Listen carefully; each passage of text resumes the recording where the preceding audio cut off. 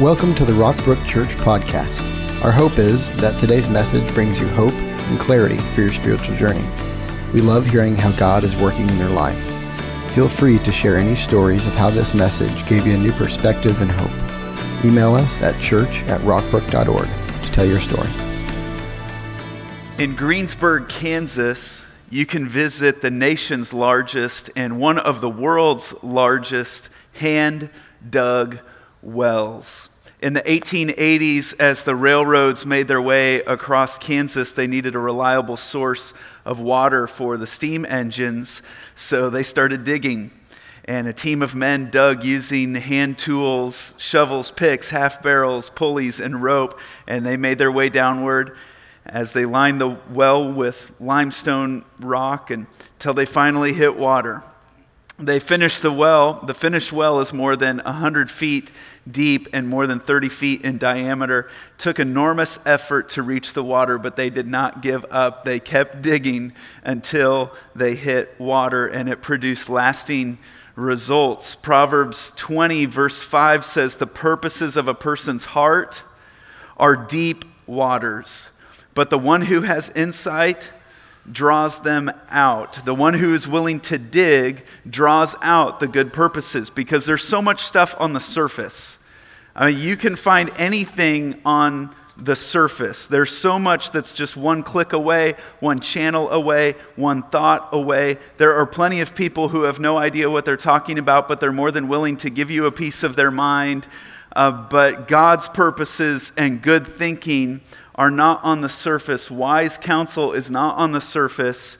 It's like water from a deep well, and it takes some intentionality. It takes some digging to draw it out. I'm excited to start a new series we're calling Rethinking Your Life, where God is going to renew our minds. We're going to let God renew our minds as we learn to think like Jesus. Before we get into it, just welcome all of you today. So glad that you're here. Happy Father's Day to all the dads.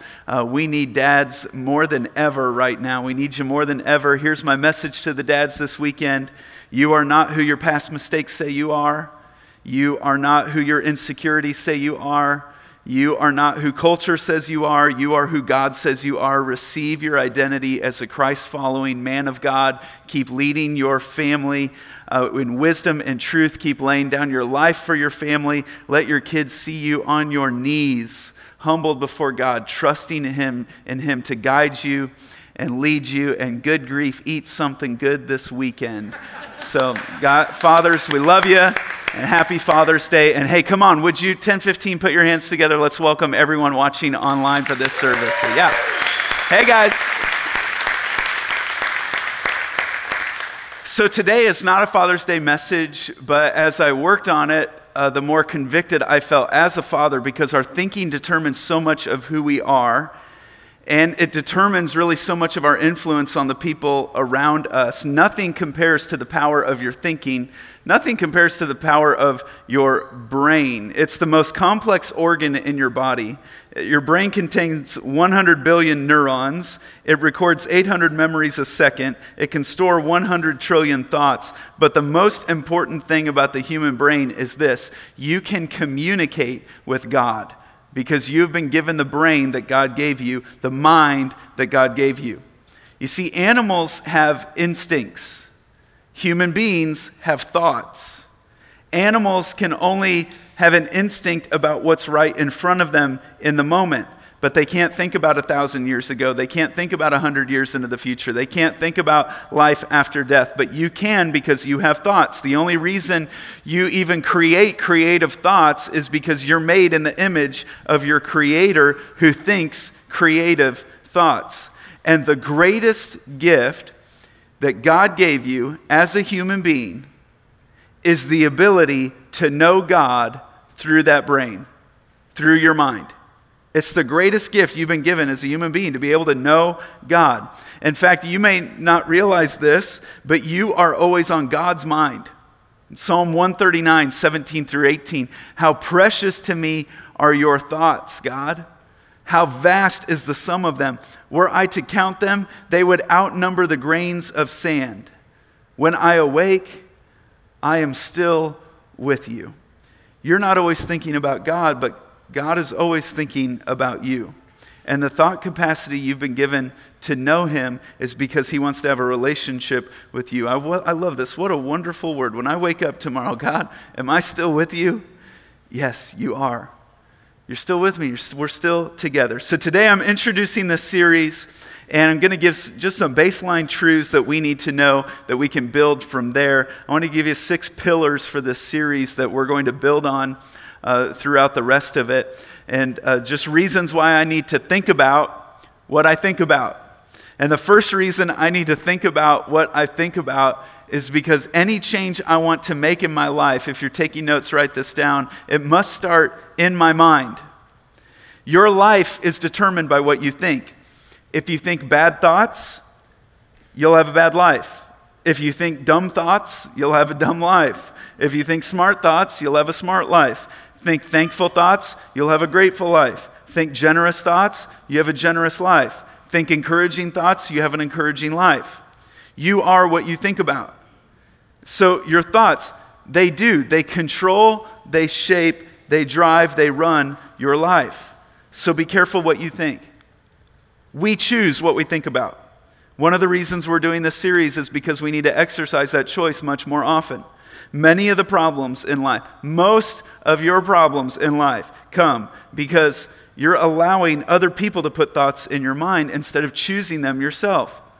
We let other people suggest thoughts. The media suggests thoughts. Radio suggests thoughts. Television, books, magazines, Netflix documentaries, enemies, Satan filter thoughts through our mind. And when you don't choose your thoughts, you're going to end up with a lot of wrong, hurtful, self-defeating, self-destructive thinking. We need to be intentional about what gets our attention. Nobody is forcing you to think the thoughts that cause you to be afraid or that cause you to be insecure.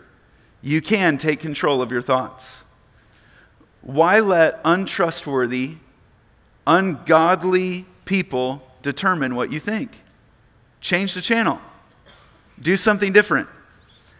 Romans 12:2 puts it this way: do not conform to the pattern of this world, but be transformed by the renewing of your mind. Then you'll be able to test and approve what God's will is, his good, pleasing, and perfect will. Notice you're either being conformed or you're being transformed. You're being conformed, meaning that your thinking is just another cookie-cutter thinking from the world. You're being conformed to the pattern of the world's thinking, or you're being transformed by the renewing of your mind, by rethinking your life, by letting God renew your mind. Now, since my thoughts control my life, any change I want to make for good or for bad starts in my mind. Change starts in the brain, not in your behavior. It starts inside of you, not outside of you. Did you know that your thinking determines the way you feel? A lot of times we try to change our feelings, but that does not work. Have you noticed that your feelings are quite resistant to your will? That you don't want to feel a certain way, so you try to force yourself not to feel that way, but you still do. I can't command my son to stop crying, but I can get him to think about something else, and then when he does that, he stops. Feelings, many, many times, are uncontrollable. But you can control your thoughts, and your thoughts determine your feelings. If you're feeling fearful, it's because you're thinking fearful thoughts. If you're feeling angry, it's because you're thinking angry thoughts. Feeling bitter, it's bitter thoughts. You can't change the feeling, but you can change the thought, and then you'll feel a whole lot better. All right, let's just parallel this. If you're sitting at home watching TV, and there's a commentator, a TV news commentator on there whom you totally disagree with, and you're getting more and more and more frustrated with them, how do you get rid of that frustration? You say, I'm not going to be frustrated about this today. I'm not going to be frustrated. You're not going to make me frustrated. I'm not going to get frustrated. No, you turn the channel. And the same is true with your mind. I don't want to lust. Then change the channel. I don't want to be bitter. Change the channel. We're trying to resist it when really we need to refocus. Don't resist it, refocus. Jonah 2:7, I love this passage. It says, when I had lost all hope, I turned my thoughts once more to the Lord. Have you ever been in a hopeless situation and turned your thoughts to God? And all of a sudden you are more hopeful. Come on, this is our memory verse for this week. Read it out loud with me. When I had lost all hope, I turned my thoughts once more to the Lord. Jonah 2:7. If you take that verse, you write it down, you make it your memory verse, God's Spirit can bring it to mind when you're feeling hopeless. But we've got to get back upstream to make the changes that are necessary downstream. If you try to change your actions, it doesn't work. You try to change your feelings, it doesn't work. I'm still hurt. I'm still mad. I'm still upset. I'm still envious. You got to rethink. That's the first truth we're looking at this weekend. The second is every behavior is based on a belief. Growing up, one of the favorite shows in our house was America's Funniest Home Videos, AFV. And if you were to watch AFV with my parents, and I did not clear this story with them, but it's Father's Day, so here's a dad quote for you and a dad story, okay? But if you were to watch AFV with my parents, you would hear my mom laugh uncontrollably, and you would hear my dad saying, "What did they think was going to happen?" Someone puts a ladder up against a tree branch they're wanting to cut down. They cut it down. The obvious ensues. He says, "What did they think was going to happen?" So I knew growing up when I did something AFV dumb, when my dad said to me, "What did you think was going to happen?"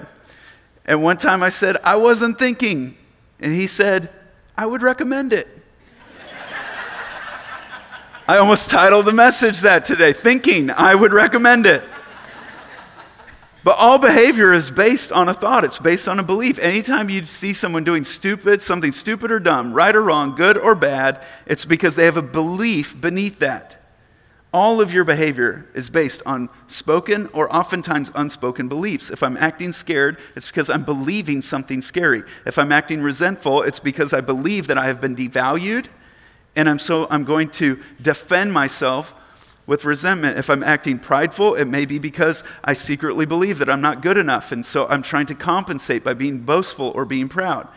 Behind every behavior is a belief. Do you know what the beliefs are? And if there's something in your life that you do that you don't like that you do it, or a feeling in your life that you don't like that you feel, you need to go to the source and change the thought that's producing that action, producing that feeling. Change the idea in your mind. Why do I act a certain way I do with a certain person? Why do I try to control this relationship, this situation, this circumstance? There is a belief behind that behavior. Now, you've probably never had this happen, but let's say that you're in a conflict with your spouse. And you're disagreeing with your spouse about something, and you're actually having an okay disagreement.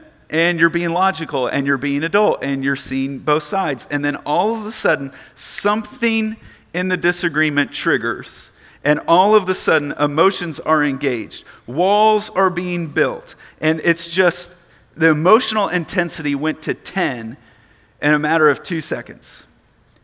And you're looking at me like that's never happened. Come on, don't leave me hanging out to dry up here, please. You're upset, you're nervous, you're fearful, you're sweating, your voice goes up, tears are coming down. What in the world is going on there? If you've ever been in a situation like that, you need to ask this question. The question is, what am I believing right now? What am I believing right now? Because something just triggered an unspoken belief that is producing that emotion, that feeling.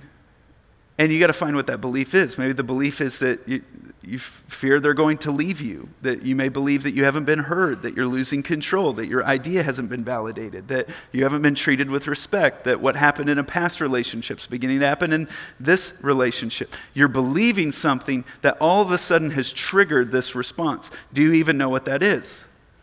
And it's why a lot of times in conflict, we'll say, what was the fight about? We don't even know what the fight was about. Because it's not about what's happening right there. It's about an unspoken belief, an unspoken fear that's happening on the inside. But this is how you grow. You grow by examining what's going on in your mind. And the truth is, when you actually do that, you discover the real reason behind the behavior. You discover the real reason why you didn't want to tell your spouse what you didn't want to tell them. You discover the real reason why you didn't communicate to your boss. You discover the real reason of what has affected the conflict, affected the behavior. The Bible says this in Proverbs 14:15. The simple, they'll believe anything. Believing anything affects your behavior, but the prudent give thought to their steps. That they think about what are the steps that are causing this thing. You've got to think about what you're thinking about because it's affecting your emotions, your actions. Every behavior is based on a belief. Third truth we'll look at today is that anytime I sin, at that moment, I'm believing a lie. Why? Because Satan is the tempter. He's the father of lies. And your nature can't get you to do anything. It's not going to let you do anything that you don't believe is the truth. So those kinds of things will come at you. And this is especially important for us to understand that anytime I'm sinning or being tempted to sin, I'm being told a lie. I need to stop and ask, what's the lie that's going on here? Test pilots have a litmus test for evaluating problems. So they say that when a pilot gets into the cockpit, that the moment they sit down in that cockpit, they lose 30 to 40 IQ points. It's just because of the pressure and the perspective. It's like when you get in the hot seat on Who Wants to Be a Millionaire, you're never dumber than in that moment because of just the environment, the scenario. And so test pilots have a litmus test for how they're going to address and evaluate problems. And when something goes wrong, they ask, is this thing still flying? And if the answer is yes, there's no immediate danger. There's no need to overreact. So when Apollo 12 took off, the spacecraft was hit by lightning. The entire console lit up with orange and red trouble lights and warning lights. And there was the temptation for them to do, I've got to do something. I've got to do something. And there was the temptation to overreact. But the pilots asked themselves, is this thing still flying? Is it still flying in the right direction? And they let the lights glow and they address the individual problems and watch the lights blink out. But that's something to think about when you're in a high pressure situation, is to think first, then act. Because when Satan tempts you, he wants you to feel like I've got to do something now. He always moves up the deadline. We got to make this decision now. I've got to feel better now. We need to act now. He doesn't want you to stop and think, is there a lie I may be believing? When Satan tempts you, he always uses the exact same process. And I'll teach you this process in this series, but I'll give you one step today, and that step is deception, where he gets you to doubt what God has said is true, and start believing that what you feel is true. The enemy wants you to believe that what you feel is the truth. And every time we sin, it's because we have believed a lie. And if you want to stop a habitual habit in your life, then you've got to get to the root of it. You've got to get to the lie and uproot it. Uproot the thought that I'll be more happy if I do what God says don't do. That I'll be more wealthy, that I'll be more fulfilled. If you understand this, it's going to stop giving sin such control in your life. It's going to stop giving the bad habits such control. What am I believing right now that isn't true? Proverbs 14:12. There is a way that appears to be right, but in the end, it leads to death. Have you ever seen someone who continues to keep on doing something self-defeating, self-destructive, even though it's killing them? Yes, we've all seen that. Why? Why do they continue to do it? Because in that moment, they're believing a lie. Outside the box, you're able to see the truth. They don't see it. They're believing a lie about their addiction, about their problem. Verse 12 again in the ICB says, some people think they are doing what's right, but what they are doing will really kill them. And one common lie that we often believe, one thing that we think is right, is we think that whenever I'm tempted, it's because something out there is tempting me. That we tend to think that temptation is something external, like it's out there in society, and if it wasn't there, then I would not be tempted. James 1 comes along, says, when tempted, no one should say, God is tempting me, for God cannot be tempted by evil, nor does he tempt anyone. But each person is tempted. This is how it happens. When they are dragged away by their own evil desire and enticed. It goes on. Then, after desire has conceived, it gives birth to sin. And sin, when it is full grown, gives birth to death. It starts with a magnet internally. It's not an external problem. It's a magnet To be drawn to something, a magnet's to pull together. It has to have something to be pulled toward. So if there wasn't any magnet in your heart, you wouldn't even be tempted by what it was. So don't blame the fact that there's metal right there. Address the magnet in your mind, in your heart. I need to solve this problem. I need to rethink, why am I attracted and drawn so hard to this thing? So again, when I start to be tempted, I need to stop and ask the question, what is the lie that I'm believing that keeps taking me into this behavior? Because the fourth truth is, an unseen war is going on in and for my mind. National Geographic tells the story of a lady who bought a boa constrictor, and the boa constrictor stopped eating food shortly after she brought it home. Stopped eating food for a long period of time. So she took the boa constrictor to the vet because she thought it was sick. The doctor started examining the snake and began asking some questions. Where does the snake sleep? In a tank. Where do you put the tank that the snake sleeps in? Oh, in my bedroom. Do you ever take the snake out and play with it? Oh, all the time. I love Betsy the boa. I take her out and we play all the time. In fact, I sleep with her sometimes. He says, have you ever woken up in the middle of the night and the snake is stretched out next to you? Yeah, that happened the other night. I woke up and the snake was stretched out right beside me. He said, okay, 2 things you need to learn about a boa. One is they starve themselves when they find prey that's bigger than them that they want to eat. The second thing is you need to know about a boa is they stretch their body to handle meals that are bigger than them. So I've got good news and bad news. The good news is your boa is not sick. The bad news is your boa is preparing to eat you. Do you know anyone that forgets a snake is a snake?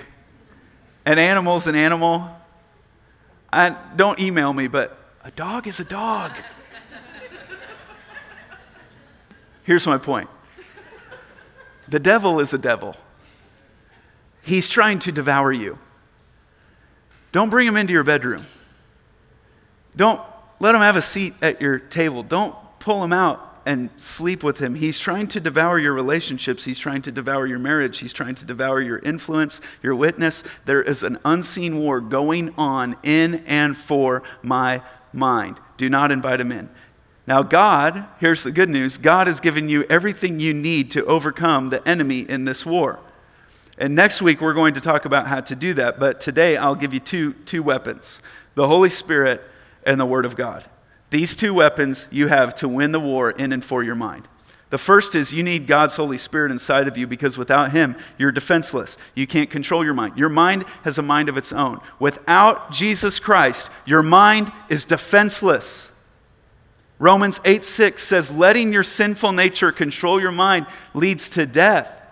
But letting the Spirit control your mind leads to life and peace. What a promise, what a truth. This is why we need Jesus in our life. This is why we need Christ in us by way of the Holy Spirit inside of us, God's Spirit of love inside of us. There's no way you can control the rogue mind that you have. Your sinful nature controls your mind, and it's going to lead to all the wrong places. So I need God's Spirit inside of me. The second thing that He's given us is in John 8, it's His word. Jesus says, if you hold to my teaching, you are really my disciples. Then you will know the truth, and read this part with me, and the truth will set you free. Isn't it interesting how the world loves this second part? But it doesn't like the first. You could go to college and university campuses all around the world and see plastered on the building, the truth will set you free. By my count this week, it's the motto for over 50 colleges, schools, and government institutions. But what they don't put in this verse, or what they don't put on the wall, is that it's His truth. It's His word, His teaching that sets you free. While they say the truth sets you free, they're much more like Pontius Pilate, who scoffed, what is truth? There is no freedom without truth. There's no truth without God's word. God is the source of all truth. You cannot separate verse 32 from verse 31. It doesn't add up. It does not make sense. It will not set you free. God's word sets you free. If you pull them apart, you lose the war in and for your mind. Here's the fifth truth, and the fifth truth is our ultimate goal. So what's my ultimate goal for my mind? It's to learn to think like Jesus. He is the model. Jesus is the model for healthy thinking, happy thinking, holistic thinking, holy thinking. He's the model. Now here's the good news. Jesus Christ understands all the mental problems that you have. By that I mean he understands the fears, all of the deceptions, all the difficulties, all the barriers, all the blind spots that we have. Why? Because he's been there. He'd been here. He came to earth and lived here. 1 Peter 4, 1-2 says, since Jesus went through everything you're going through and more, learn to think like him. So it's not like he's suggesting that we think like Jesus, who never had a problem, who never was stressed, who never was discouraged, who never had a conflict, who never had an enemy, who never had people against him. No, he says, since Jesus went through everything you're going through and more, learn to think like him. And then boom, here's an example of how that works. Changes the way you think about suffering. Think of your sufferings as a weaning from that old sinful habit of always expecting to get your own way.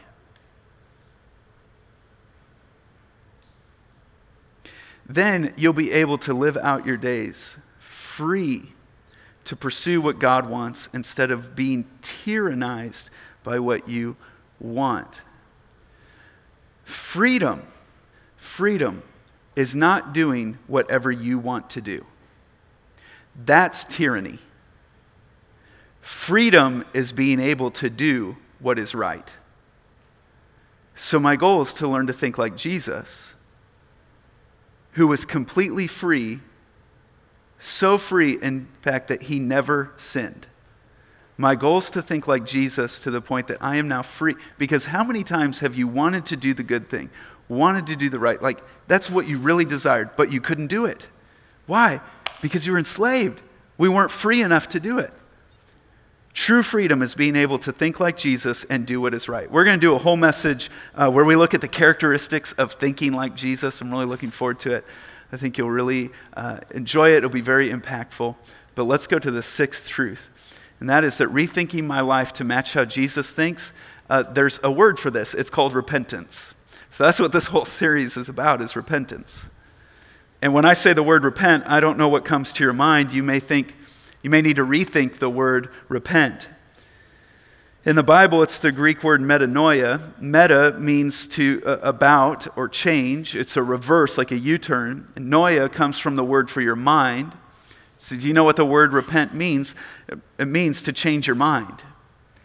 To change your mind. And a lot of people think the word repent means stop doing bad stuff. It does not mean that. That's the fruit of repentance. That's the result of repentance.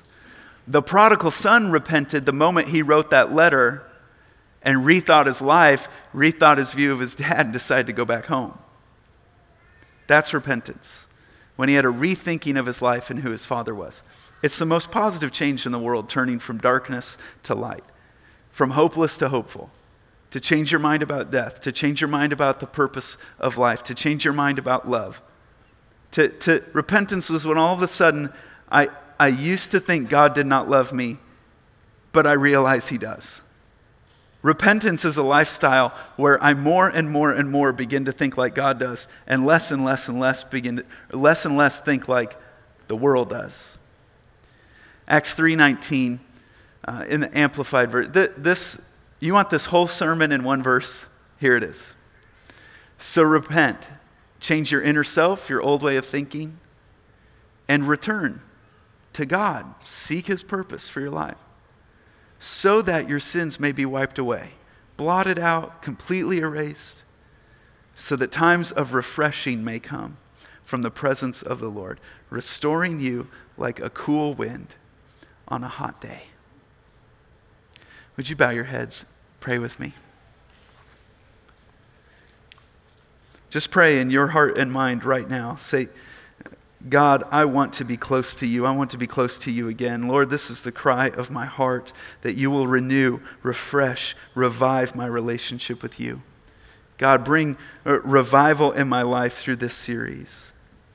God, I want to change my mind. I've allowed a lot of the world into my mind, a lot of worldly thinking that's not correct. It's not right. I want the truth to set me free, and I realize that truth is you. God, help me to change my mind about you, about life, about what matters most. God, just in this moment right now, just pray to him. God, I yield myself to you right now. Work in my thinking and in my mind and my life this summer through this series, God. If you've never opened your life to Jesus Christ, just turn your mind, your attention to him right now. Say, Jesus Christ, come into my life. I invite you to make yourself real to me. I want to learn your love. I want to know you. I want to learn to think in a way that's true and right. And I realize I can't do that without Jesus. He is the way. He is the truth. He is the life. Father, I pray that this series will be impactful for all of us, that we'll be transformed by the renewing of our minds. It's in the name of Jesus I pray, and everybody said, amen. Thanks for joining us today. We would love for you to get connected to what's going on at Rockbrook Church. Visit us online at rockbrook.org for service times, small group information, and other ways you can discover your purpose here on earth.